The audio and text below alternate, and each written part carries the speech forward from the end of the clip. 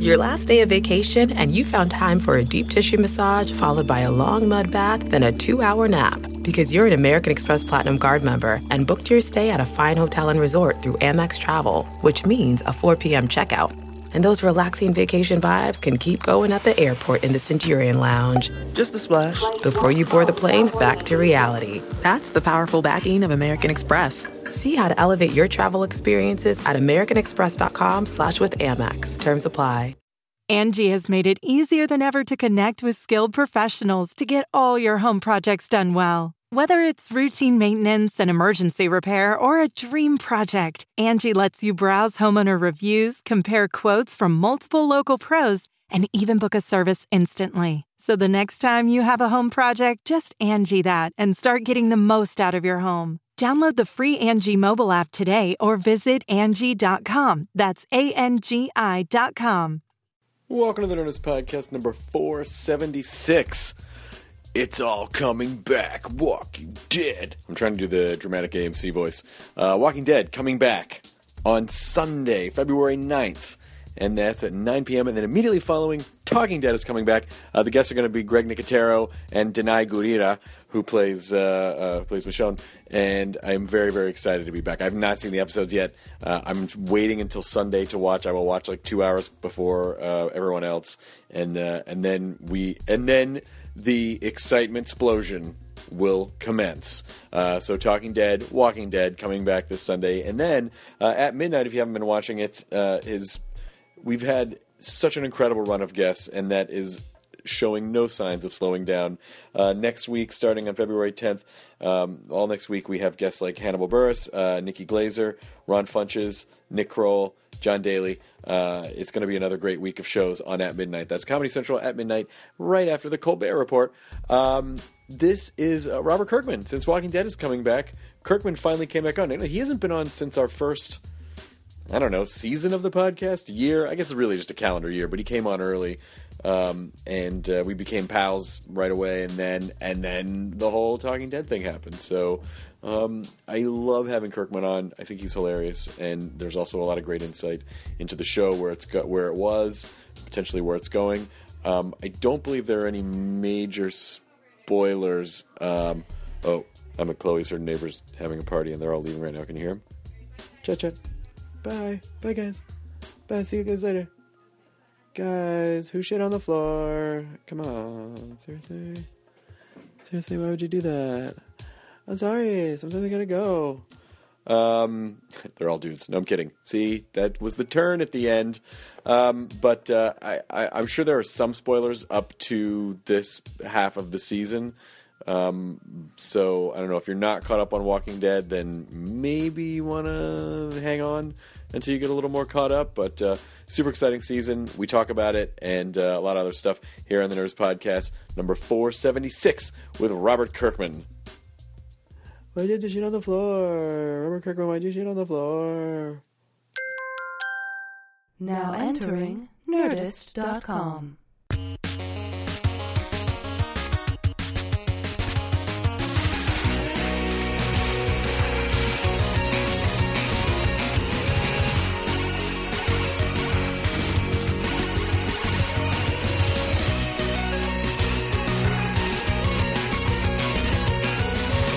Just put your face in it.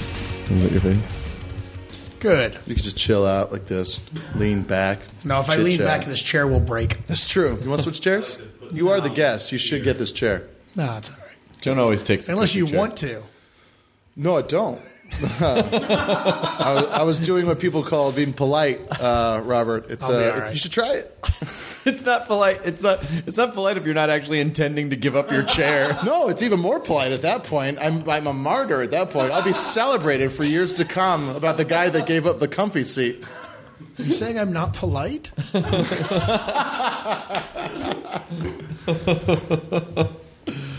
It was so... Have you been on the podcast since the first time you were on? The live one? The live one, yeah. I don't think so. I mean, I did the writers panel thing. Oh, you did the writers panel? Other guy. Blacker. Blacker? No, that's Blacker. Yeah, Ben Blacker does that. That was so much fun. That first one that you did was so much fun because you came like you came to play. Like there were. Are we doing this now? Is this being it. recorded? Yeah, this is happening. How long has this been being recorded? Is this how you guys do it? We mic'd you. We're not We letting mic'd you in your know. home a couple hours ago, and we've been following you throughout the day. Well, hot damn. Yeah, since you didn't take my chair, that's when we started podcasting. Wow. That's good. I hope that's all part of it. The fat guy complaining about the chair he's in. And I don't know, this chair might break under my massive weight. Oh boy! Here we go again. That's how slow he falls off the chair as it breaks. Here we go again. But then, of course, you. What people can't see is that your body language suggests you have no intention of getting out of that chair. Oh, is this what you want? Hands on the. Did you the slight lean in? Did you want? Because I could. Did a little public restroom hover. Yeah. Because could you? Yeah, that'd be good. I mean, would it? I mean, because if you, I could. It would seem more sincere. That's Okay. all. Well, did you? yeah, actually, I think he wants the chair. Okay. Don't you? Do you want to give it to him? Yeah. So I think we've topped the last podcast So already. far, this is the chair good. exchange is good. Is this happening? I'll take that. Oh, nice! It's really happening. Hey, man. Sure, good. And now the microphone. What would be the best is if I sat down and this chair broke. Oh, thank you. I'm in the. Oh, yeah. And it through the wall. And it was your plan the whole time? Yeah, I had been hovering over it the entire time. Good quads I have. Yeah. Kirkman was kind of annoying last time, and so I'm going to get him on this one. Hope he breaks his fat neck. You were the first guest that we had where it really kind of felt like you were immediately part of our group because you immediately started giving all of us shit, like right away, but not in a way that felt like, hey, Nice he's really or being fun.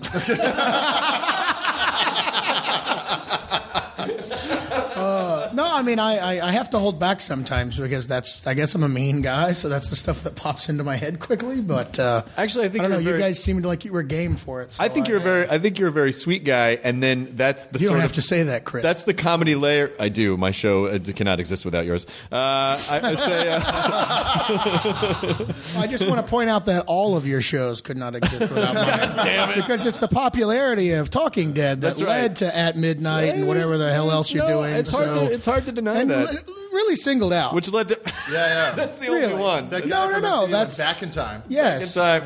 Yeah. I explained the whole vaccine thing to Jenny McCarthy, and then she went back in time Oh shit! and got you the. That's amazing. Yeah, it all ties in. So you're a kind of a time I didn't mean to lord. get topical. No, that's fine. I don't mind. Like, make it topical, and also vaccinate your kids. But Please. please. So that we all don't die. Yeah, we weren't doing well as a species before that came along. Like We can get smallpox back if we all work together. before vaccinations, two of us at this table would be near the end of our natural lives. Elderly guy, like 34. Only a handful of people got old, like Ben Franklin and Seneca, and that was it. Everyone else died. Nothing good happens after 35, though, right? Oh, God damn it.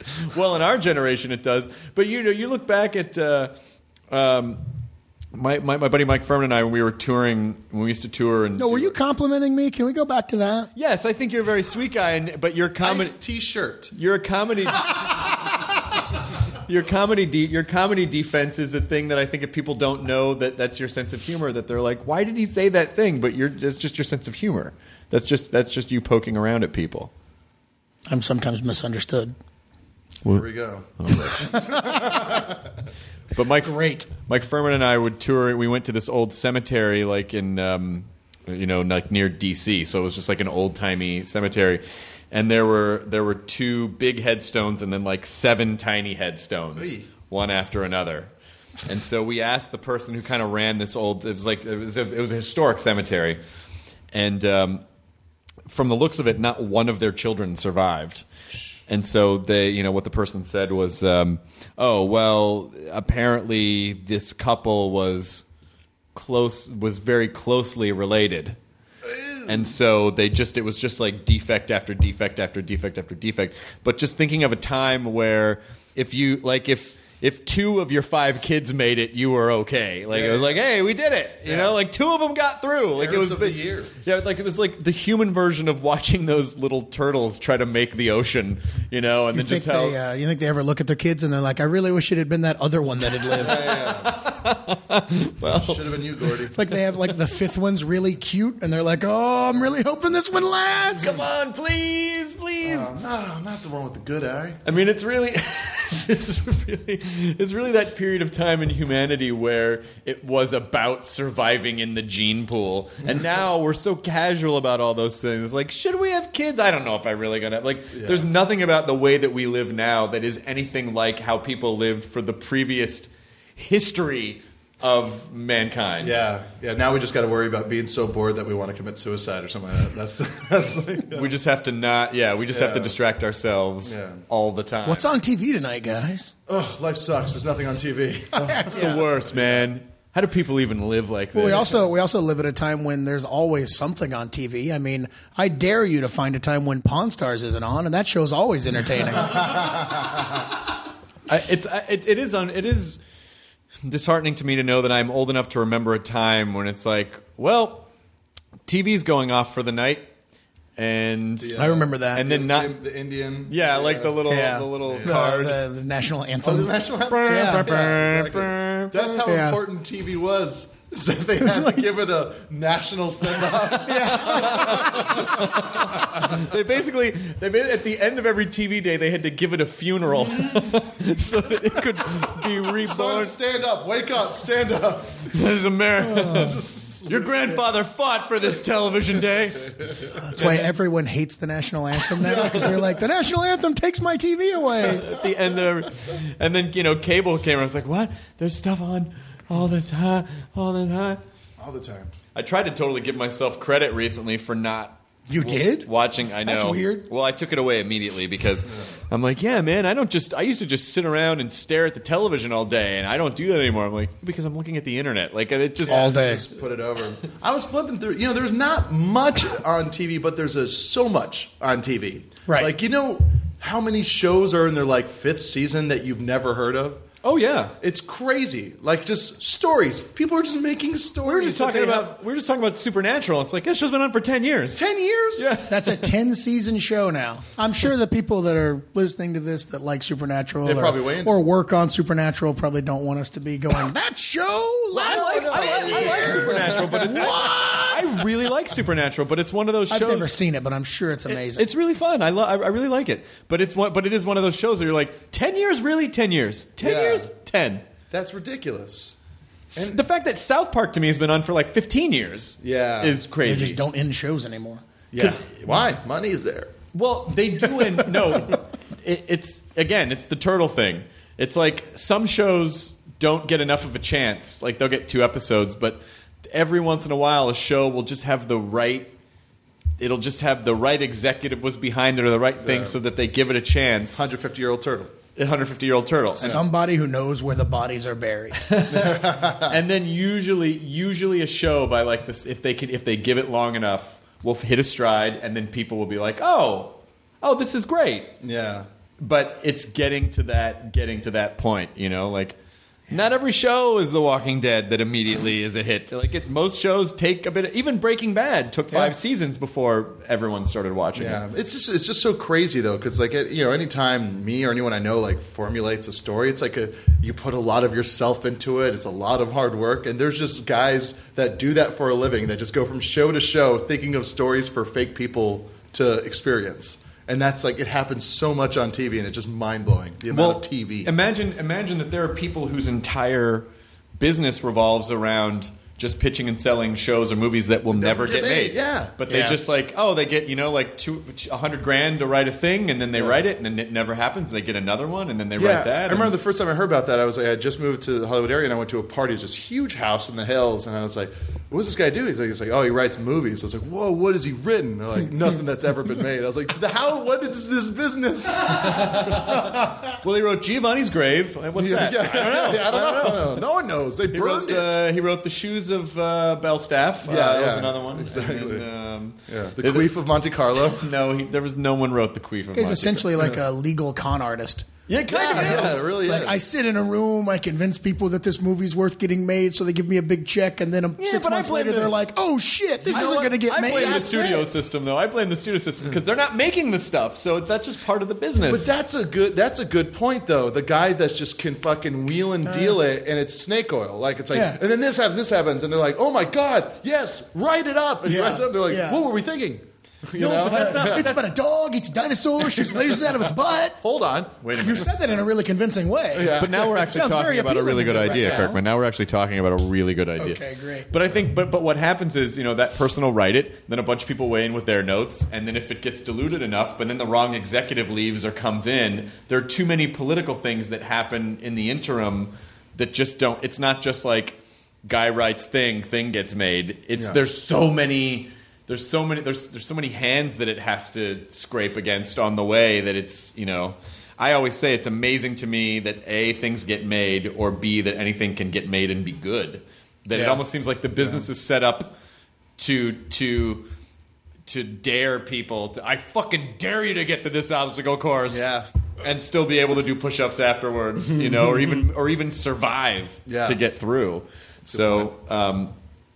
I had lunch with Kirkman, I don't know, maybe Moments ago, it seemed. Yeah, well, moments ago, but then also a month ago. We spend a lot of time together. Yeah. And I was never, when I was a kid, comics were never my thing because for nerds, man. I was video games and computers and chess. I was not. Cool shit. I wish people could see the face you're making. It's the face and it's the. So, it's only been in the last few years that I've started kind of really, really, really getting more and more into comics. And then obviously, and I apologize for saying this because of where Nerdist is located and the Nerdist showroom, but Comixology obviously made everything a lot easier. Yeah. You can buy comics on the toilet and then read that comic on the toilet without ever leaving your toilet. It's revolutionized How long do comics. you stay on the toilet? Listen, you can buy and read a comic in 15, 20 minutes. So I can get through 9 of them because I'm usually on there. I got 2 kids. It's the only quiet place in the house. The only place that they can't bother you. That was that one joke in was it This Is 40 where it's dads across the board going, "Oh yeah, iPad in the toilet. Yeah, lots of dumps. Yeah. You should. I don't need to go to the doctor, honey. Yes, I do take a dump 5 times a day. It's completely normal. I don't shit that much, but what if?" But we were talking about comics, and he said, "Well, what are you reading?" And I was like, "Well, I just started reading Justice League Dark, which is really, which is I just started reading it. I like black magic themed things." And I thought, and then he was like, I gotta tell you what to really. So he gave me this list of stuff, and What's so the list of stuff? Let's hear it. I've been reading Saga. I read Saga's very Chew. good. Chew. I've been reading Sex Criminals by Matt Fraction, which Sex is Criminals is awesome. fucking great. I just started, even though I saw this guy do a panel when I was waiting for a Max Brooks panel years ago, and I got to see this other guy's panel. It was Jeff Lemire who did Sweet Tooth. Yep. And so I finally got around to buying the first trade, and it's really sad and good. I liked it a lot. I like Chew because it does exactly what you want as a reader, where it'll say this person has this power, and here's why. It just flat out tells you, nice. Here's the information you need to move forward, or here's the information you need. As opposed to, and we'll figure it out later. Yeah, no, they just tell you, and it's really funny. And there are a bunch of. I've read the whole series, and there are more than a couple of. I think one of the best parts about Chew is all the shit in the background, all the weird posters and all the weird things and all the jokes in the background. But there are more than a couple of scenes where a character's bedroom has Robert Kirkman posters in them, where it's Kirkman's head on these ripped beefcake bodies. That's my body. I don't know what you're. Wow, so comics are really a fantasy world, huh, Chris? Also, mental notes: stop recommending Chew to people. Oh, you should really check out Chew. Yeah, there are pictures of me in the background of panels with muscles. Really big, rippling muscles. What else are you reading that you Muscles. Did we mention Manhattan Projects? I'm really enjoying that, and East of West, the 2 Jonathan Hickman books at Image. I really like those. I read a lot of stuff. I mean, I read some Marvel and DC books, not a lot. because most of them aren't that great. But Hawkeye, I read that book. Did Matt Fraction did that too, didn't he? Yeah. Matt's very good.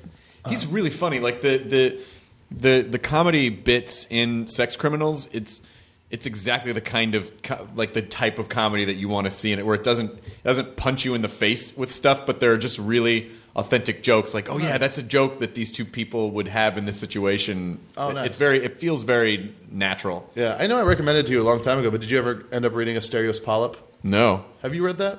I have it. It's one of those books that you buy, and then like I always meant to read it, but it was so thick. I was like, I'm going to really need to devote a weekend to this, and then I never got that weekend. It reads real quick. There's a lot of it's like they do a lot. Not when you read as slow as I do. No, it's just a lot of imagery. You can. It's not too. Not when you look at pictures as slow as I do. Yeah, he's on the toilet for like 5 hours at a time. Yeah, it takes a lot of time. It's a beautiful book, and just like the way the art is done is really interesting, and the story is really I want to nice. get through Why the Last Man, but I think it looks like a journey. Like that series looks like a big long journey. But it's worth it though. That one's pretty top notch. Yeah. And it's always easier to get invested in it when you know there's an ending it goes to a place. Yeah, and it really is one of those books that definitely sticks the landing. So when you get to the end, you're like, oh, that was totally worth it. Oh, good. Mm-hmm. Yeah, it's my new. Unlike how Walking Dead will eventually end. That is a good point, because like the beauty of Walking Dead is just the day to day of this world, but like it's like, how do you even end a story that just will? We'll find out one day. My plan is to keep the book going long enough to where the show is like over and forgotten and no one's reading the comic anymore. And it's like, why does that guy still do that comic? And then when I end it, no one will care that it's shitty because they're like, yeah, people stopped reading that long ago. Yeah. Kirkman really pulled a Dexter. It won't be that bad. Oh, I'm sorry. I'm supposed to be a little bit more political when it comes to those things. You just sort of... It was a fine show. I'm sure the lumberjack thing was a very, very well thought out. He still gets to use an axe. He still gets to cut things up. Yeah, it's like, oh no, we want to make sure we can do a lumberjack Dexter movie someday. You should just, what? I think with the Walking Dead comic, what you should just do is just write the last page of your comic, and then put it in like in case of emergency break glass, so that if you die, whatever stage in the comics you're at, they just put that last page right there. It's just everyone melts up real fast. Oh, I guess there was some super volcano. Yeah. Now everyone's dead. There's a lot of just flipping back and forth trying to. Okay, come on. Really we're gonna go get those weapons, and then super volcano, and then it's just the end. I'm sorry, but my planet needs me. On the way, Poochie was killed. People ask about that a lot. I get a lot of letters like, "Have you written the last issue just in case you die?" And it's Jesus. like, no. Well, you don't even know where it's going. I know where it's going. But, you do, but I haven't written all those stories. No, I mean I have the nugget of how the story ends, and I know the things that happen in order to get there. But I'm on a journey, and I like to be able to like go off on little tangents and expand the story as things go on. It almost seems like there are things going on in the comic that it feels like you're writing to dare television to be able to put it on. Yeah, it's like there's a tiger in it now. Fuck you, TV. There's a fucking tiger, and then fuck you, production coordinator. Yeah. And then a character who one of his traits is that every other word out of his mouth is fuck. Like every other word out of Negan's mouth is fuck. It seems like I'm doing it on purpose, but I'm really not. But it's hard to. I mean, it's gonna be like a guy that turns into a robot coming up. And, just like the issue where you did the joke storyline based on the reader's letter. It's funny. A lot of people don't know that exists because it was only ever printed in issue 75, and then it's never been reprinted. So it's only in that comic that you can see that. Oh, it never made it to the trade? No, I never put it in a trade or a hardcover or anything. But I had done that. I'd gotten a letter in like issue 5 or something where they were like, "Hey, this book's really good, but." You're going to run out of ideas, and then it's going to be shitty after a while. So I don't know why you keep saying this thing's going to go for years and years, because I don't know how you're going to keep it fresh. Because people write in. I love getting letters like that. But anyway, so my response in the letters column of like issue 5 was, yeah, look, I'm obviously going to run out of ideas, but then aliens will show up, and it'll completely ruin everything. And I think I said I'll probably run out of ideas by issue 75, and then I'll bring aliens into the book. And when I wrote that, I had no idea that we'd actually make it to issue 75. So when we got to issue 75, I reprinted that letter in the letters column. Like, hey, remember this? And then you turn the page, and it's like a full color story of Rick waking up on a spaceship, and he's like, what the hell happened? And like Michonne has a lightsaber, and the governor's back, and he's got like a robot body, and like it's just he's got like a big robot arm, and they fight aliens for like 8 pages, and there were people that actually like thought that I had decided to change the book to that, and were writing in going, "Oh, you jumped the shark! Why'd you do that? Oh!" But it was just a gag. Did either of you see Machete 2? Yeah. Yeah, I watched it. I love how it like starts off with the trailer for a fake third Machete, where Machete's in space. And then the rest of the movie is the slow burn towards actually that happening. It's so I thought that was so fucking brilliant because it seems like such a throwaway thing. Like, oh, they had everybody, they just made a fake trailer. And then how it just leads right into that, where he's just fucking Danny Trejo in a spacesuit. It's such a funny. I actually got into the theater as the movie had started. I missed like the first couple minutes. Oh no! And so I didn't know they had done that. Oh fuck! So wow, I gotta watch that again, I guess. Yeah, it's like it just starts out with like like a fake like feature or coming soon, coming attractions. The old the Grindhouse or the images, the words kind of come that's together. That's actually that's a story I'll tell because this is a podcast and you're supposed to tell stories. I guess I don't know how this works, but I was at the New York Comic Con and I love buying Transformers and like looking at booths and stuff. But I do The Walking Dead and it's become a TV show. So every now and then when I go to walk the con floor, people stop me and ask for autographs and that kind of stuff happens. And so I leave my booth and there's like 2 or 3 hours left of the show and I'm like, I'm going to go see if they got any Transformers out here. And I get like 5 feet away from my booth and I get mobbed. I take a bunch of pictures. I get like 6 more feet. I get mobbed. I take a bunch of pictures. And I was like, you know what? I can't do this anymore. I got to get out of here. So I left the convention center and was walking down the street. And I was like, I got a couple hours to kill. I don't know what I'm going to do. But Machete Kills had just come out. And so I was like, I'm going to see if there's a movie theater nearby. And I get on Fandango, fantastic app that everyone should get. And I see that there's a movie theater like in walking distance, which is like 2 feet from me. It's got to be very close or I'm not going to do it. You fell and so one direction. So I start walking to this movie theater in New York City. And I hear behind me, hey, Kirkman. And I'm like, oh, I got to take another picture, damn it. So I turn around and I see this like bearded guy coming out of a store and I'm like, hey, how you doing? And I, kind of like walk because they're not really telling me to stop. And I'm like, all right, I can get away. Good seeing you, buddy. I'm out of here. And the person goes, hey, it's me, Pendleton. I'm not like asking for an autograph or anything. And it ends up being Pendleton Ward, the creator of Adventure Time. That's awesome. And so he's like, what are you doing? And I'm like, well, I feel kind of silly, but like I can't really walk on the convention floor. So I'm, walking out of here. And he's like, I just left because I can't walk on the convention floor. And I was like, you want to go see a movie with me? And he goes, yeah. And so we went and saw Machete Kills together. Did you know Penn before? Yeah. I talked to him a couple of times. There's a couple bearded buddies checking out Machete. Yeah. It was pretty good. We did a little Sasquatching while we were in there. Yeah. Callback. What? Yes. Well, if people remember the first podcast, they remember. Thanks for that, by the way. They remember that. They may remember that. Damon Lindelof happened to be there. Explain I'm going to lay it out again very clinical, because of what happened. But I asked you. It was a very complex riff that happened because a very complex riff where I said, "What would you do in a zombie apocalypse?" And you go, "I'd fucking hang myself. I would never want to live in that world." And somehow I don't remember how we riffed into this, but it was it was you and Sasquatch hanging by nooses, jerking each other off with your feet. And then so Damon Lindelof said, I will give $1,000 to anyone who draws that right now. And 2 people did. And to his credit, Lindelof gave those people $1,000 each. He told me in passing, though, that his wife doesn't know he did that, and he doesn't want his wife to know that he actually paid $1,000 to 2 different people for a drawing of Sasquatch and I jerking each other off. Yeah. With their feet. And I was like, Damon, I don't know why you wouldn't want your wife to be aware that you're blowing money like that. Yeah. A, I'm sure she doesn't listen to the podcast. Yeah. And B, he's doing fine. So, is he? I'm sure he is. How much does he make? I don't know, but it's a lot more than $1,000. But he, so 2 people did this, and so then after that, I ran into, and you were like, God damn it! Now when you search Robert Kirkman, the second autofill that comes up is Robert Kirkman Sasquatching because of the podcast. Yeah, and it's died down, but I think we can all bring it back. Those pictures, I don't know whatever happened to those images, but because Lindelof did he send you the T-shirt? I got a in shirt. the tote bag with the same. What to do? I sent him apocalypse. I sent him a cease and desist after he gave me one of those. I didn't give him my likeness rights. I don't know.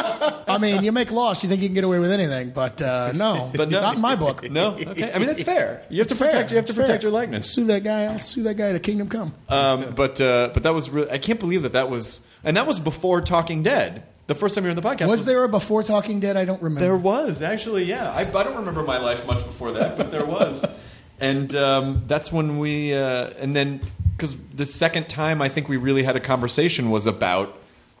That we were going to do this after show, and I just wanted to make sure that you were on board with it, and you seemed gung ho about it, and so I felt okay. But that was that. I was against it until I learned that you were going to be involved. Oh, come on! True. Oh, that's awesome. Who was it before? Mario Lopez? Yeah, it was Mario Lopez. I lost so many jobs with that guy. No fucking way. My manager and I had this long running joke where I would test for shows and not get him, and he'd go, "So is this the point where they offered to Joe Rogan or Mario Lopez?" Like Joe and Mario were the two guys that networks would always just offer shows to. Gotta get buff, Chris. I'm gotta get them muscles. I'm not trying to get them muscles. I got them muscles. I ain't got the six pack. Gotta get the six pack. Dropping white ropes. Oh, now you're just saying every Seacrest thing. I know. But it's been a pretty insane. It's been a pretty insane thing that's happened in the last. Call a ride. Can you call it is a a ride. What an insane ride we've been on. What a crazy journey. Crazy journey. It's all about the process. Namaste. So Walking Dead Escape is this obstacle course that we're doing that's actually going to start in Baton Rouge, and it's going to be touring through a lot of cities. You're touring the Escape? Yeah, we're doing the Escape as a tour thing. I thought I'd jump in with a plug to get us back on track. Plug the shit out of it. Plug the shit out of it. Seriously. I did it. I did the first year. It's no joke. It's real fucking brutal. Yeah, I almost died. It's funny. Yeah. I did it the first year as like a promotional thing. They were like, "Kirkman, it's Walking Dead Escape. You got to do it." And I'm like, "I don't want to run in front of people. It's not going to go well." Yeah, but I did it, and it was awful. Well, because you're in. I mean, I did it, and it was awesome. What am I saying? Everyone should do it. It is really awesome, unless you're out of shape, and then don't run as far away as possible. You should be prepared because it's not just running. It's like running a couple feet and then like dodging. So you're constantly it's like a mile long usually, right? Something like that. Yeah, and it's just. But it's not even movement. like a track. It's not like you're like running down a track. It's no, like you're. I mean, my thing was I was like, you know what? I'm going to go through it real slow because I'm fat and I don't want to get tired. But then you get into it and you're like, I can avoid this zombie and I can jump over this thing. And then you're like doing it and. Next thing you know, you're out of breath, and that's no fun. That shit stresses me out a lot for some weird, primitive part of my brainstem that I'm not fully connected to. No, just that even if I'm in public and I'm like going upstairs and I hear someone behind me, I run up the stairs really. I don't like the idea of people like right behind me. Yeah. It drives me a little crazy. Yeah, but it's a fucking tough. It's a tough one, and I got through unscathed. Did you get touched? I think I got touched, yeah. Because then they inspect you afterwards, and then if you have prints on you, right? They have little things in there, like a little like a residue on their hands that shows up in black light. And then if you're infected, I don't know what happens, but they just take you through a separate exit, and then you just hear a gunshot. Yeah, they put a fake gun to your head, and I think they even put like a little temporary tattoo bullet hole on your forehead. Oh, fun! That you have to wear for the rest of the day. Oh, that's great. There's you have to wear for the rest of the day. Yeah. some of the I'm telling you, what's going to happen is that some of the people are going to tattoo that on their foreheads. Like some dudes are going to be like, "That was so fucking badass," and then run and get it tattooed on their forehead. I hope not. But so they're just going to take it through. Yeah, we're doing like 8 cities. I don't know what 8 cities that we're doing, but are they always going to be in something like a stadium, or is it just going to be? Yeah, I mean, it's. I don't know. I know it's a lot of it's stadiums because you get like a lot of little areas and steps and like cool little nooks and crannies. So you can like go around. I remember one of the scariest parts of it was just a long hallway and you don't see anybody in it, but there's these like indented doorways. So there's tons. You just see tons of spots where people could be. Yeah. And god damn it! And that's the stuff because you're tensed up and you're moving around so much, soaked with sweat. Real life video game. Yeah.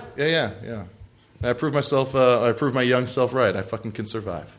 Good for you. Yeah, because that was a real world situation that proves that you'd get by. Yeah, I think so. Yeah, since it's a fake thing. If You're like that's that, fake, like that and guy then- playing Call of Duty going, yeah, they need to send me over to Afghanistan. Yeah, but that wars are real. Zombies are fake. So if that, then Okay. right? Maybe.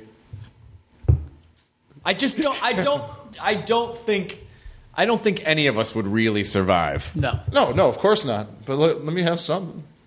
That's the thing you want to have? Just one thing. All right, you got it. You would survive in the apocalypse. Hey, fake thing. The Bing money isn't enough. You got to have this too. Big money's dried up. Oh, yeah? Yeah. They had to stop showing them because it turns out not real results. Some guy at Harvard did a. Oh, is that true? Can you talk about this right now? I was never contracted. I didn't sign any NDAs, and this I'm just going off of the fact that they stopped making them, and the fact that it was right after a Harvard guy just took the stats and like the way they did the set. Like the setup of the whole, this many people always pick, and he says that was wrong. But to be honest, when we were doing them, more people did choose Bing, just because you see more pictures. Yeah, that's kind of it. They have a better image search, but But I love the behind the curtain on this. This is really fascinating. Well, So what's this Harvard guy doing? That's what he spends his time on. I think he's like, I'm going to prove that Bing commercial wrong. I think that's his thing, though. Like he hears like claims made by companies, and then tries to see if they're telling the truth or not, and then like reports like it to Campbell's soup is good for you. Fuck that. The worst part was that he posted his study, and then a bunch of like business sites started posting about it, and they needed an image for the article, and it's you? And they would just be the worst frame, just the worst frame of someone talking. Just imagine you talking, and they would just freeze it at me going. just triple chinned out, just like fucking the worst. That was the worst. Everyone tweeted at me, "Hey, I guess you can't because your Bing's not so precious. What, you never fucking took a job? Your Bing? Yeah, that was the thing. I got so many tweets, people going like, Bing, really? I go, yeah. Where do you work? McDonald's. Yeah, but you really? really? You have to understand that once your face is associated with something and people know how to get a hold of you, you are all of a sudden the complaint desk for that thing. People say things to me about Walking Dead. Hey, are you saying people complain about The Walking Dead? No. No, I'm kidding. I have a Twitter account. No, you I get that. But it's funny. It's funny that I get it, though. It's funny that I get it. Like, well, here's what they should do. Like, what do you? What? And I always kind of joke afterwards, like, well, for some reason they didn't let the after show guy in on the creative meetings. Like, it's so fucking funny, exactly. It's an access point that they have. Yeah. So whenever we do stuff, I do think a lot of times, when I work on stuff with. And then I'll sit down with the create executives or whatever from a network, and I must sound like a complete asshole, but I go, look, whatever decisions get made about this thing, people don't know to contact you or the marketing department or whatever. It's like they come to me. Like when they were having me pop up on commercials and give hashtags during Walking Dead, I was like, guys, they're not looking at the marketing department and going, oh, we should blame that person. They go, fuck you. How come you're coming on in this emotional moment with your dumb fucking hashtag? Like you live in the bottom of their television. Exactly. I think I'll pop up now. I'll do the show, but I want to make sure it's part of my contract that you force me in the most tensely emotional parts of the show. Yeah, at least it's not a lower third, like during the last couple minutes of it. You just pop up like, hey, y'all, it's Chris Hardwick here about to Talk Dead. Yeah, just like tonight. Just like on a hula hoop. Yeah, just like, hey. Yeah. Winking at the camera. Yeah. You remember the web soup thing we did where you start telling an emotional story and then like the lower third with the sound effects coming up and guys just high-fiving each other. Yeah. It's totally that kind of thing. Yeah. And then people also not really understanding that commercials are a little bit louder than the actual show that they're watching. So they're like, why are you loud and why are you? And I couldn't explain. And you stopped it. So I it was one of the few times on the show where I was like, where I said to them like, I am not doing those anymore. You cannot make me. You will have to drug me. I go, because it is bumming out. I feel like my function. Are you sure they didn't just drug you and you don't remember doing them? Yeah. Oh, who knows? What's funny about it, though is like now, like the way they do it now with just like the card on the screen and but with the it's like way too serious. Or it's just like give your thoughts on The Walking Dead with hashtag fine. crazy zombie party. Fine, no one can fucking tweet at a lower third. Like, that's fine. My hack account is at lower third. Yeah. No, it just totally, it's in kind of leading the fan charge for a show. The last thing you want to be is the element where someone's like, "You're ruining this thing that you're supposed to be supporting." Championing, yeah. And then what I get a lot of too is people I've done interviews where people try to like expose me or whatever, and they're like, "So there's nothing on the show you don't like? You like everything on the show. You're super excited about everything on the show." Like, I'm supposed to, like, for somehow it would make it more real if I came on and be like, yeah, it's really great if this, but then what was up with that one fucking shot? Like, I don't think. Whoa, shit, Chris, what shot? No. That would be more entertaining for me. Like, all right, Talking Dead is fun. It just becomes critical analysis sourced through Twitter. And dismissed it.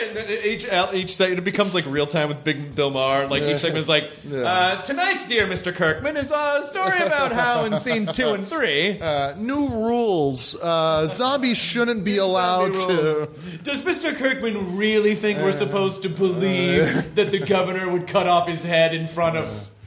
So it's funny to me that that has become such a, like, look, I'm a fan of the show and I love everyone who works on the show and I'm a cheerleader for it, and if you don't like that, then don't fucking watch. I don't know. What do you want me to, like, what do people want? What do you want me to say?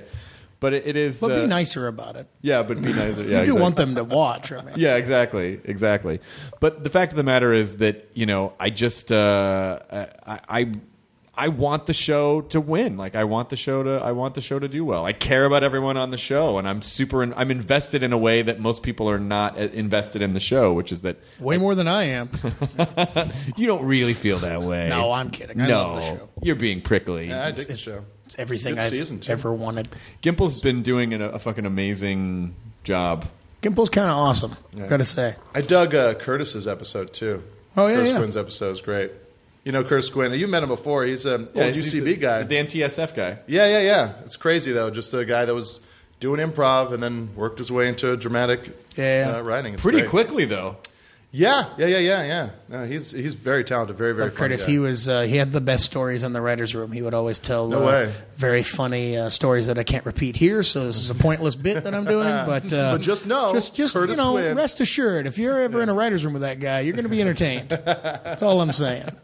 Well, it must be an interesting challenge because I mean, I'm sure you can do a lot of the things that you would like to do on the show, but I'm sure that there are so many elements that, there's the idea that it's on television, so there's only so much you can show, only so much you can do. The fact that you are limited by time, the fact that you have other people weighing in, you have different voices. The show's had 3 showrunners, and so there's always a little bit of a tonal shift, and so.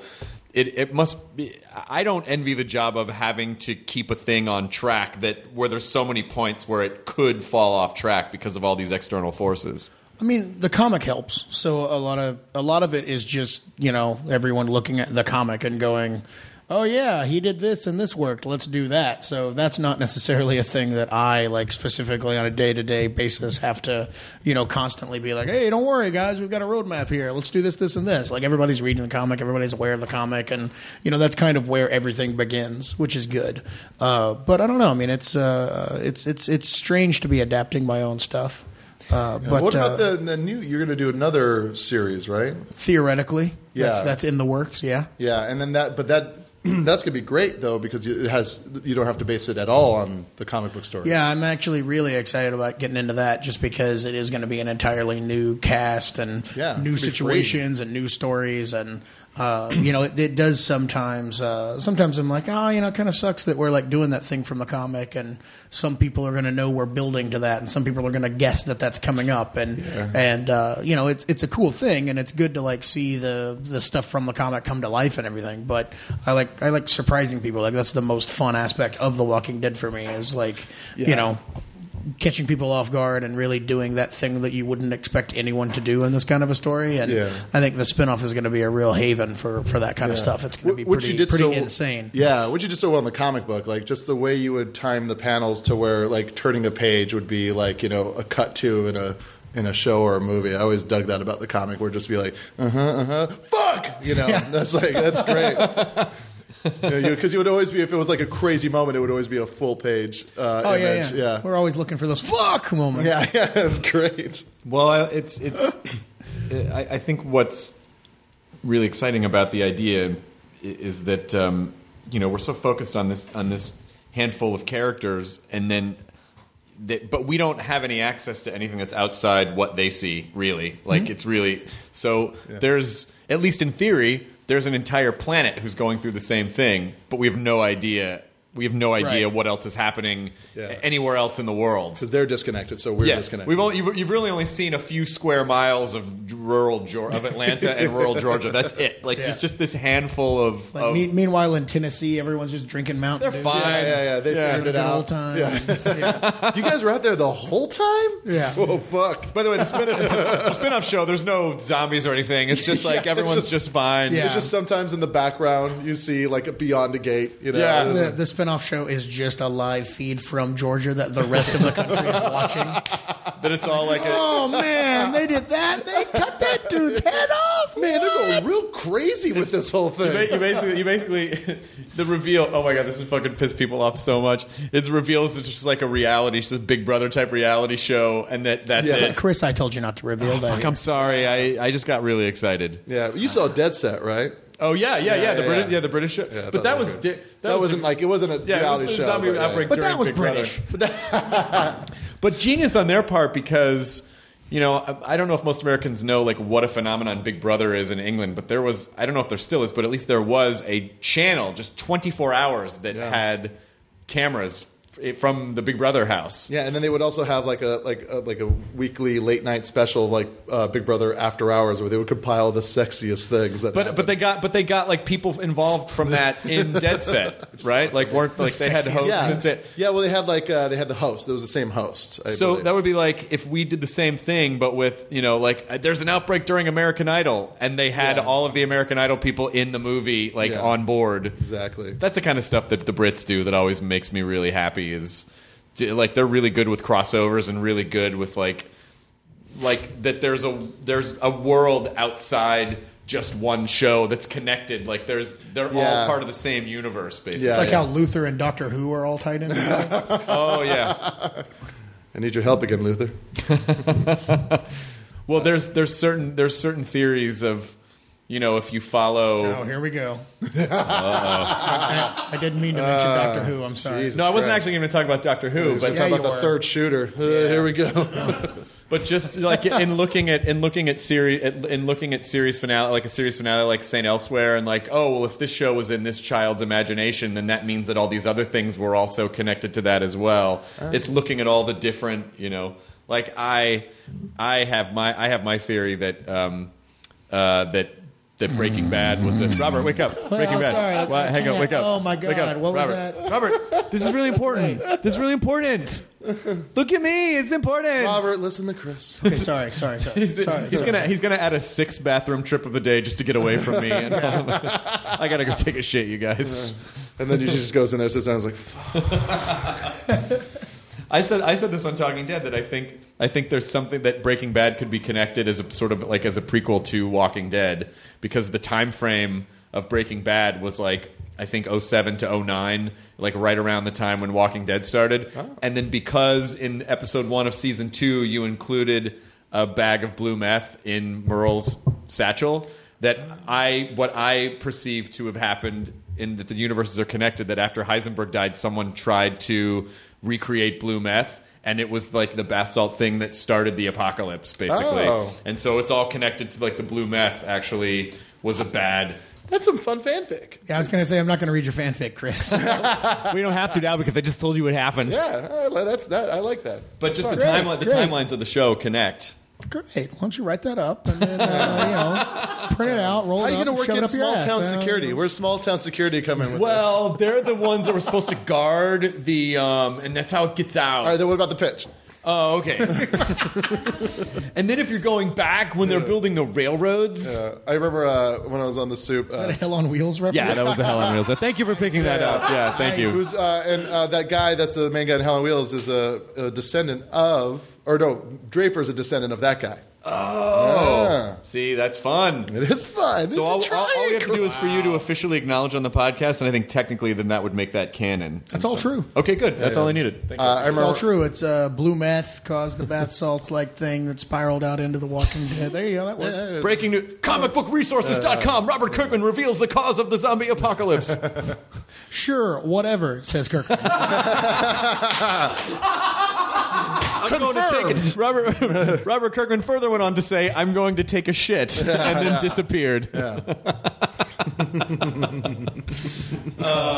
But it seems like it's been.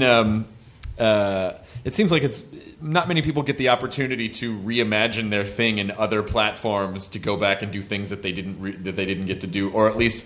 You know, I mean, like now this is a year 11 now with The Walking Dead. Oh God, yeah, man, I am old. I know. Well, I'm older, so we're all. But you look younger than me, so you're fine. That's all that counts. Hooray! Well, scrappy. I like to live healthily. Oh, if you saw me in my 20s, though, you would not have said that. Holy shit! It worked out for you. It worked out okay. Yeah, it worked out all right. You're way into not way in, but you're already into season 5. Yeah, we're actually 3 weeks deep into the writers' room on season 5. So, yeah, I don't remember anything about season 4. The episodes that haven't aired yet, I'm like, huh?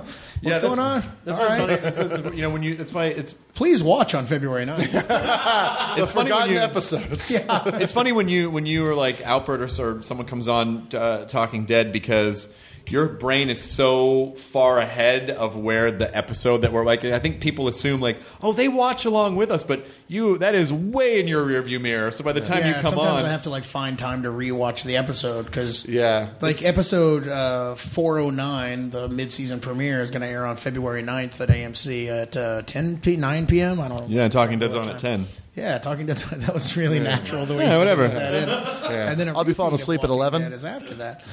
But like I think I watched a cut of that episode in August of last year. So, you know, and I've watched it a few times since then as different cuts come in and watch visual effects and stuff. But that's an episode of television I watched. It'll be like almost a year by the time. I don't know. It's a while.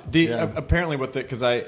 You know, like as you know, I won't watch the episode until the day of that we do Talking Dead. But I talked to the executive producer last night, and he was like, he said he and the other EP of Talking Dead had to watch the last couple episodes together because they were so like they were really intense. But just what Scott has been able to do in a really incredible way is just escalate each episode until in a way that makes sense until it's pretty like it's pretty. Scott doing that all by himself?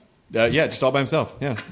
Apparently, he just goes in a room and then you go play golf or something. I don't know how it works. Yeah, him and Dan Harmon just get together and just write all their own scripts. But how like what is how is the working relationship between you guys, and like where do the stories originate, and then who has final say over what? Like how much power does the showrunner have in terms? I don't know if people really understand exactly what that job means. It's it all falls on Scott's shoulders as the showrunner. I mean, he has the most responsibility to what the quality of the show actually is. I mean, I'm one of the writers in the writers' room, and me and the 7 other writers, we work with Scott to craft the story, and all of that comes from we're adapting the comic, and so we look at that first and try and figure things out. But Scott's job as the showrunner is he has to manage all the scripts and make sure that everything works and makes sense, and that ends up meaning that he does a lot of script passes and stuff. So even though an individual writer, and this is true of all showrunners and all television shows,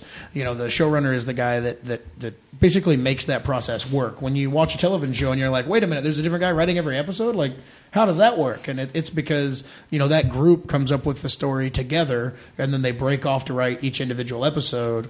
But then it's the showrunner that comes in and, gives us notes, and we revise, and then he'll come in and like rewrite a scene to make it match with this other episode. And he's the guy that kind of has to manage the overall tapestry so that it all makes sense. So that, every time Daryl Dixon talks, he sounds like Daryl Dixon, and it's not like some kind of inconsistent thing, because it is like 8 writers doing the bulk of the work. So personally, I think being a showrunner head writer sounds like a terrible job, because it is so much. I'll never do it. I mean, you really do have to.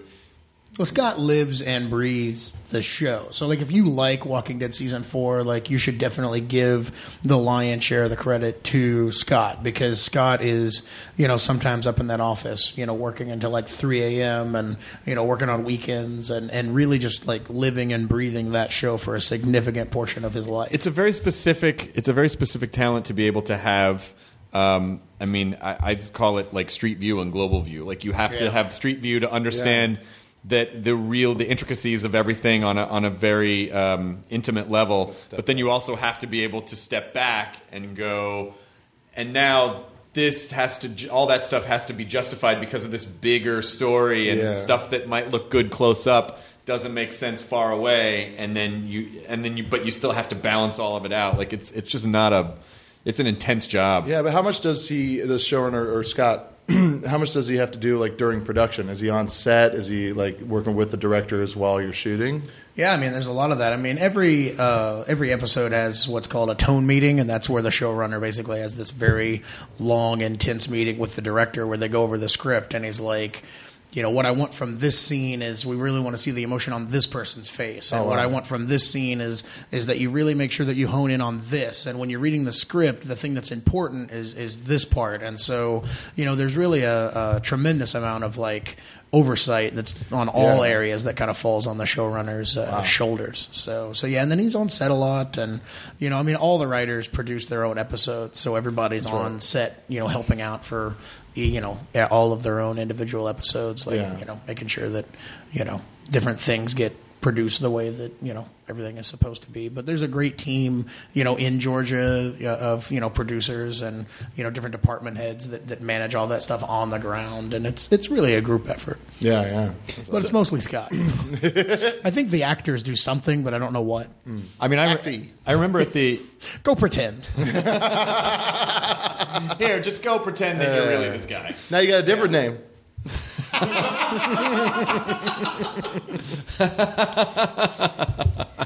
Hey, David, what? No, you're not supposed to answer that. That's not your name anymore. Oh, Mr. Thompson.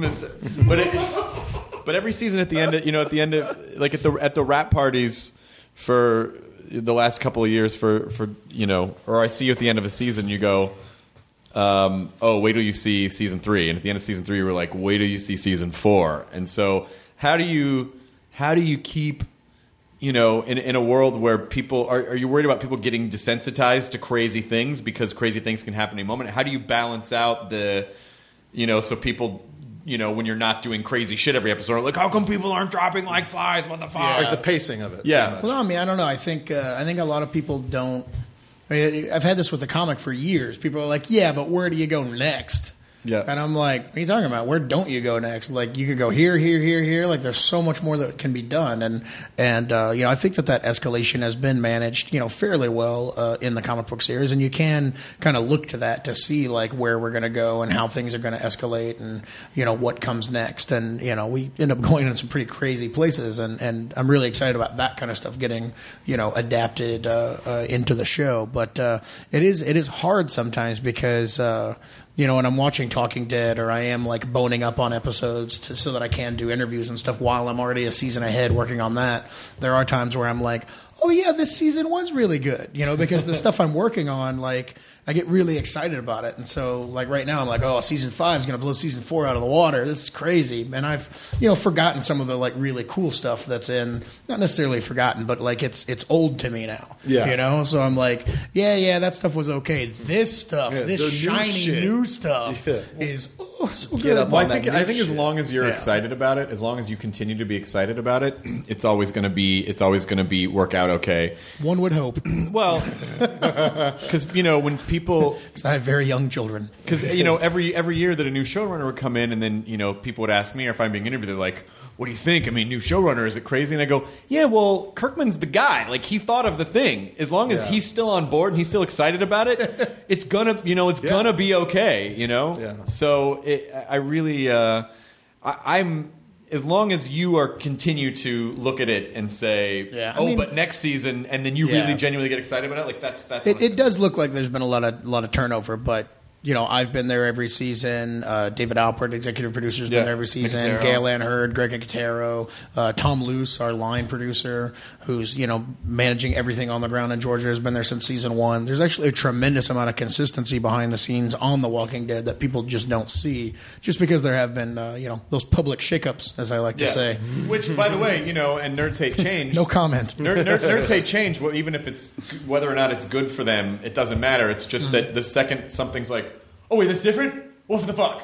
Yeah. What the fucking fuck?" And then you give them, and then it kind of becomes a new thing, and they're like, "All right," and then you change that, like, "Well, what the fuck?" Yeah. They're like, can you please just have faith in the fact that I am not going to steer you wrong because I care about this as much as you do. So Yeah, it's like everyone involved in this wants it to be as good as you want it to be. Like, we're not going to just throw a mulligan. Is that a sports reference? I don't know. What is that? That's like where the think that's a golfer movie eats the reference. ball or I something. think that's where the golf. I don't know how that works. Sorry, Tiger. Now you got to eat the ball. Fucking eat it. Oh, not a mulligan. Oh man, these are the worst. I don't know. I should stop trying to make sports references. But anyway, yeah, we're not trying to drop a touch. Yeah. Down. No, that reference is a real home down.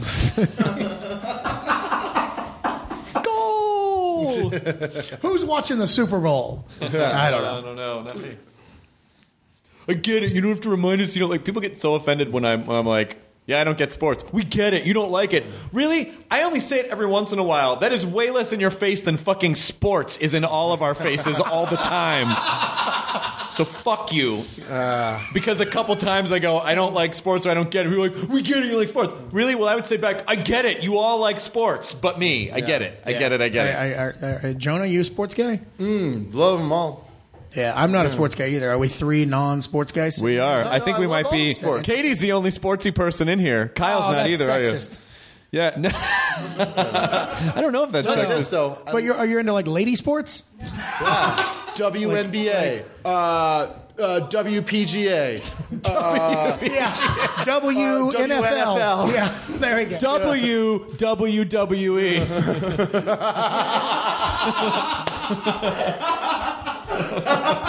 W boxing. yeah, W boxing. No, Katie fucking Katie's a sports fiend. She love. What's you like football? Nice. What is that? I always kind of envy guys that are into sports because it's like a nice excuse to just drink during the day. If you just the idea you just I once I was getting brunch with friends and there was a guy by himself drinking a beer. By himself at a bar drinking a beer, but he's watching a game, so no one says a thing. Yeah, that's It's okay. totally But socially if he's acceptable. by himself, that guy is Irish. Exactly. No, the sports thing, especially football, really shocked me because I work and I take time off on the weekends, spend time with my kids and stuff, and as you do. Football fans, they're like, "I'm going to watch some football this weekend," but it's like 7 games, and each game is like 3 hours. Yeah. And, what are you just like? Are you allowed to sit on a couch and watch TV for? My wife would be pissed. Oh, encouraged. Yeah. We're encouraged. Yeah. By the way, here I make a joke about a guy being Irish and drinking and not watching sports, and that was my 20s. Just drinking during the day and not watching sports. Just finding I gotta go to a sports bar. Why? So I can fit in. Yeah. What do you think about these sports? Oh, let's have another beer. Get it? Yeah. Oh, we got a point. Oh, is it? Point. Let's have another beer. Pint for a point. I say. We all say that as sports fans. Oh man, I used to. That's why You know how love watching football's like a bag of sand? I used to go to this. What is the place called? It's a pub in Santa Monica. and just like Sunday morning, just do like brunch there at like 10 a.m. and Don't make us all sad, Chris. Pints of Stella. No, it all worked out okay, so everything's fine. Okay, that's great. Yeah. Pints of Stella at like 10 a.m. Somehow I was like, oh, it's okay. It's Sunday. Man, you really fucking drank. Oh my god. Yeah. Oh boy. I shudder. I don't know how I'm alive. Like I don't know how the human body could handle that much. Oh, it bulked up, Chris. Look at old pictures. Oh, it's true. Yeah. True. No, but it's when you talk about that stuff, I always just go like, it's fuck. That's like I can't even fathom like when you would say like you would like be taking a shower, but you didn't want to waste drinking time, so you would drink in the shower. I did that. I did that a handful of times. Yeah, I did that a handful of times. I tried that once, and I dropped the beer. Well, the worst drinking stories were the ones that my dad had, where he and his friends. This had to have been exaggerated, but they swear to God it was true. That they would. There's no way this could be true, but my dad's friend Rick.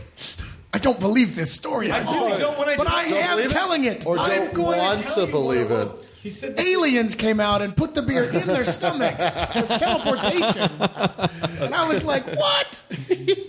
So my dad's friend Rick said that when they would bowl together, he said we would drink a beer frame for 3 games, and then we would go out and drink for real. Oh fuck! We're like, well, that's like 30 beers really before you leave the bowling center. So. Even with a grain of salt math, that's still a lot. So let's just say that within a few hours, they drank like 18 beers, and then they went and drank more. Yeah. Even at the height of my drinking, if I drank 20 in a day, that was still a lot. Mm-hmm. But that's still a lot to drink between 5 p.m. and like 2 in the morning. That's how much Mountain Dew I drink. Code red, Chris. This is an intervention. Oh no, I used to. Were you scoffing? Do you drink Mountain Dew? No. Well, here's my association. And then scoffed with Mountain at Dew. Code Red. Yeah. Well, no. Code Red is like I actually don't drink Mountain Dew. I used to I call them the Battle Pope days when I started in comics because when I was doing that book, it involved a lot of all nighters where I would work until like 8 in the morning. I don't like do speed or anything. Like I don't do drugs, so I had to do something to stay up. And I don't like coffee, so Mountain Dew was the thing that we would drink. And you get any Surge? Just disgusting. I get a little Surge. It didn't have as much caffeine as Mountain Dew. Regionally, that makes a lot of sense too. That sounds like a Kentucky thing to do. Is just drink Mountain Dew all now night. You're offending me. But I was born in Louisville. I get to make that joke. But I would sometimes drive to Florida to visit my family, and I'd leave like during the day and drive overnight. And it's like a 14-hour drive. And so I would get a Mountain Dew Code Red to stay awake, but I hated it so much that I could put it in my cup holder, and when I would get tired and drowsy, I would tell myself, you're going to have to drink that Code Red. and it would wake me up. I'd be like, oh, I'm not going to drink it, I'm not going to drink it. And then sometimes I'd get really, really tired by like 4 or 5 in the morning, and I'd like take a couple sips and be like, and then I'd make it the rest of the drive like without touching it. Yeah, just That's a good weight loss program. Couple sips, and it was that would be good. Yeah, just have disgusting soda around. Yeah. Oh, you want to eat that Big Mac? You got to drink a couple of drinks of Code Red. No, I'm not going to do it. I'm not going to do it. Dude, that's sad. I'll never eat it again. That's it. I'm doing that. The Code Red diet. Yeah. That'd be really funny if a soft drink company had like a failed soft drink and they realized that it was actually they could use it for aversion therapy. Yeah, Crystal Pepsi. Yes. Lose weight right now. Yeah, Mountain Dew kind of went crazy because didn't Code Red work? And then the next thing you know, there was like an orange Mountain Dew and a purple Mountain Dew. There's a whole bunch of them. I never. But really they don't have them into now, right? Aren't they all gone? I don't know. I remember there was a time where anytime there was like a new snacky thing, I would get so excited. And now I just don't see them anymore. There's not as much. Unless there's a new Reese's. I do miss Monterey Jack Doritos. Oh, Those yeah. were good. In the black bag back in the day. It was an intense and bag. Salsa-ria Doritos. I miss those Doritos. That's all I'm saying. I miss the fact that, I guess we're starting to get them now, but fucking dill pickle chips are goddamn amazing. Yeah. Dill pickle flavored potato chips are absolutely amazing. I had try that. Sriracha potato chips. They're fucking hard not to keep eating. Let's go eat a bunch of potato chips. Let's go eat potato chips. Let's be bad. You guys want to be bad? Let's be bad. Let's be bad. Mountain don't. We'll be right back on Talking Dead. Hashtag Herschel's Bloody Stump. What else food do you guys like? This is the best podcast ever. Well, I really like. Well, we're about it on our hour though, so it's sort of the end. Oh my God, are we wrapping this thing up here? Yeah, man. This is it. When does it get funny? Fuck. God damn it. You didn't say to do that. Hey, you've been talking too, man.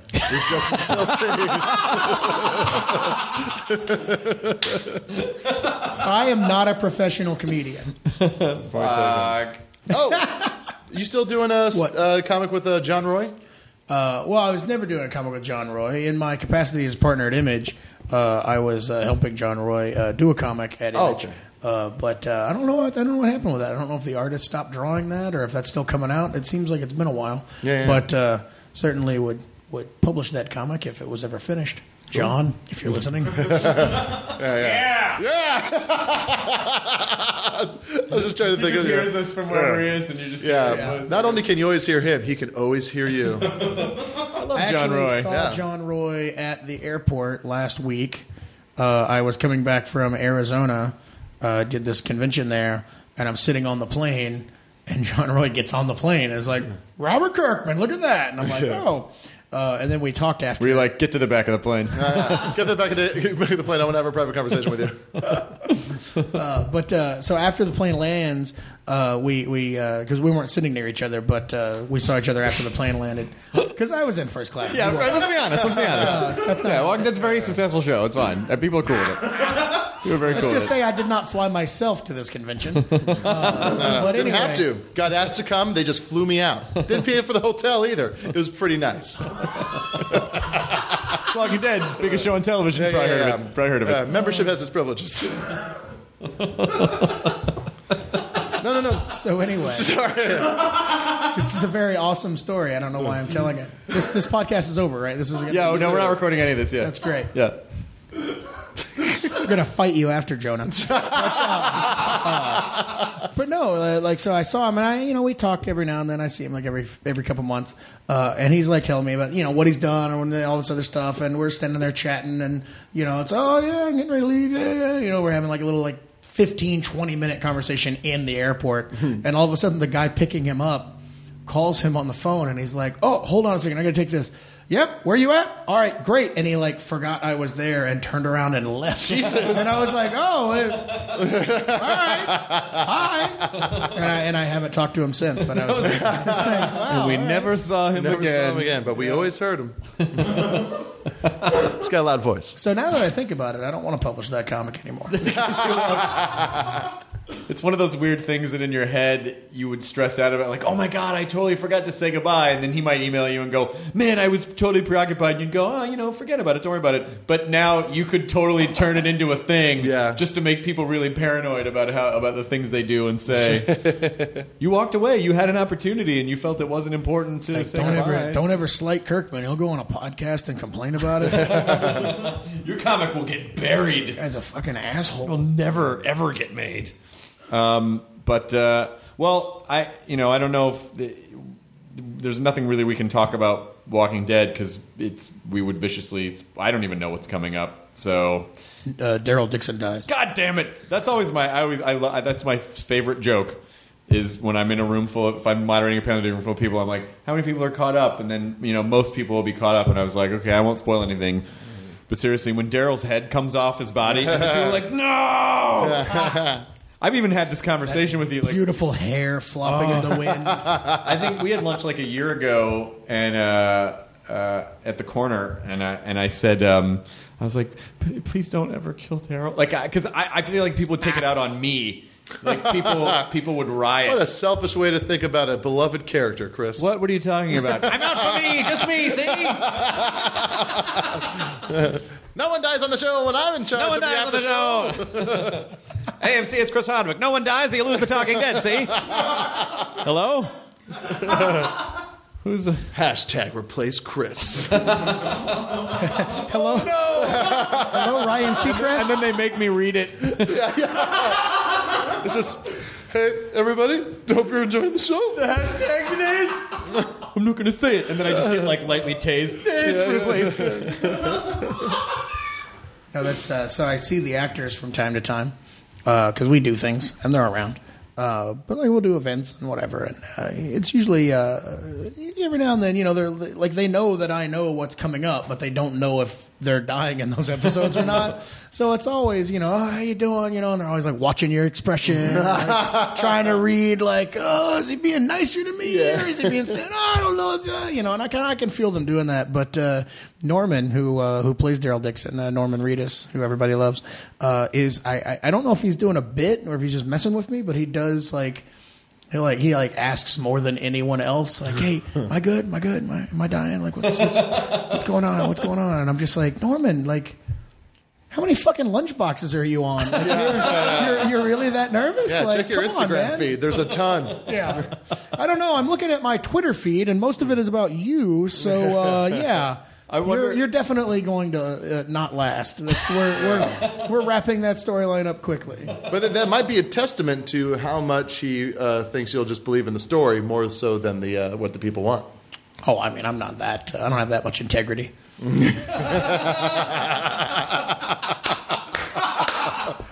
you should just... It'd be really fucked up if you just did like weird gestures where you did like... where if you noticed that they were looking from across the room, you just held the finger gun up to your head and then blew up. Well, I used to. I mean, because you guys can kind of get a read on my personality from these things and being around me for 5 minutes.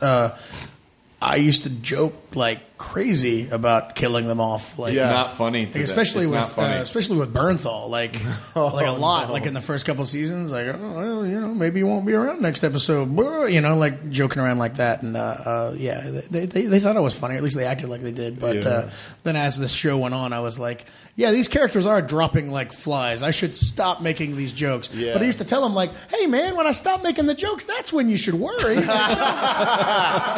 all good now. What are you doing? But it's like you're saying the thing. It's like, oh, your character might die. Like it's like it's all this kind of make believe stuff. But like what they're hearing is just like, you might be out of a job. You might get fired. Who knows? You might not be able to feed your kids. Well, that part's a little rough. It's not just that part of it. I mean, like that's actually a part of it. But also, I mean.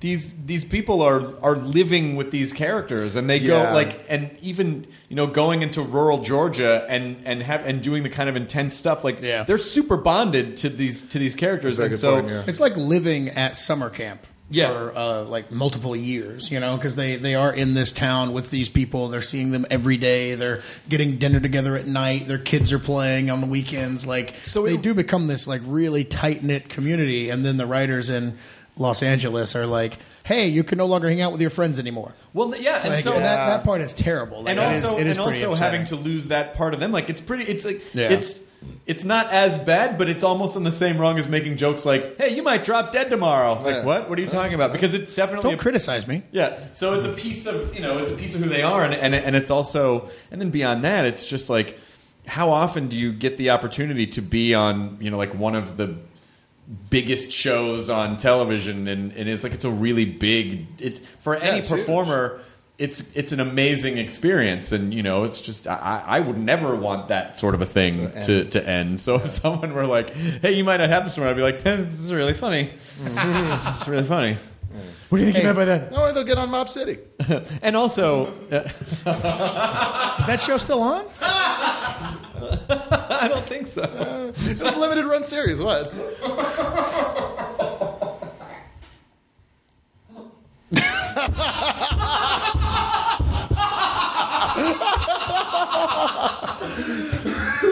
I mean, what are we talking about here? We're just talking about television. It's like lots of shows. We're just talking. Thanks for having me, everybody. It's been a lot of fun. I'll see you guys later. Yeah, we're just talking. We're just having a conversation. Lots of things. We're just guys. Yeah, guys. I don't know nothing about nothing. Keep it up, Chris. Maybe I'll kill you off on Talking Dead. Oh, shit. What a twist. You know what? That would be really fucked up if you killed me off on Talking Dead and then there was just an ad the next day and Variety was like, no one is fucking safe. I will kill the after show guy. I will kill.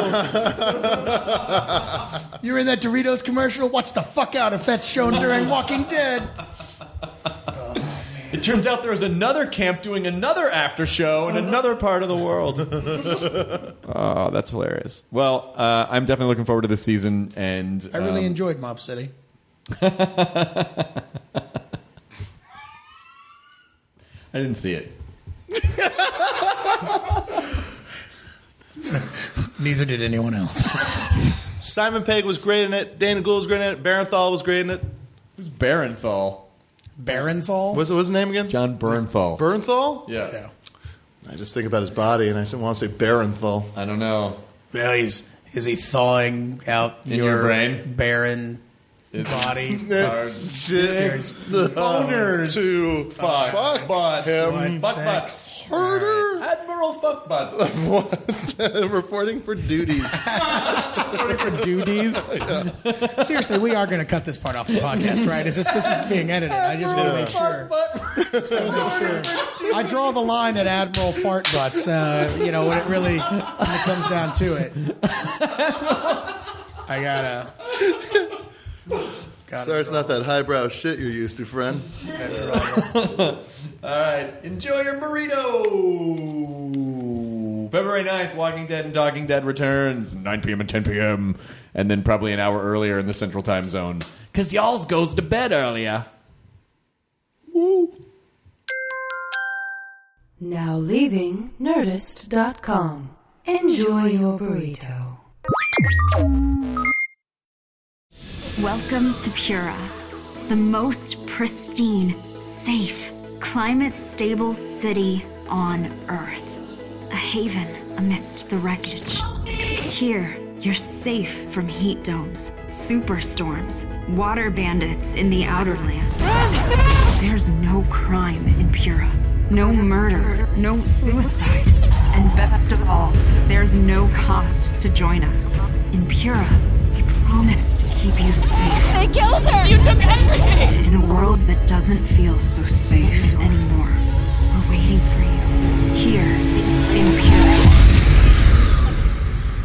The Last City is a new scripted audio drama from Wondery.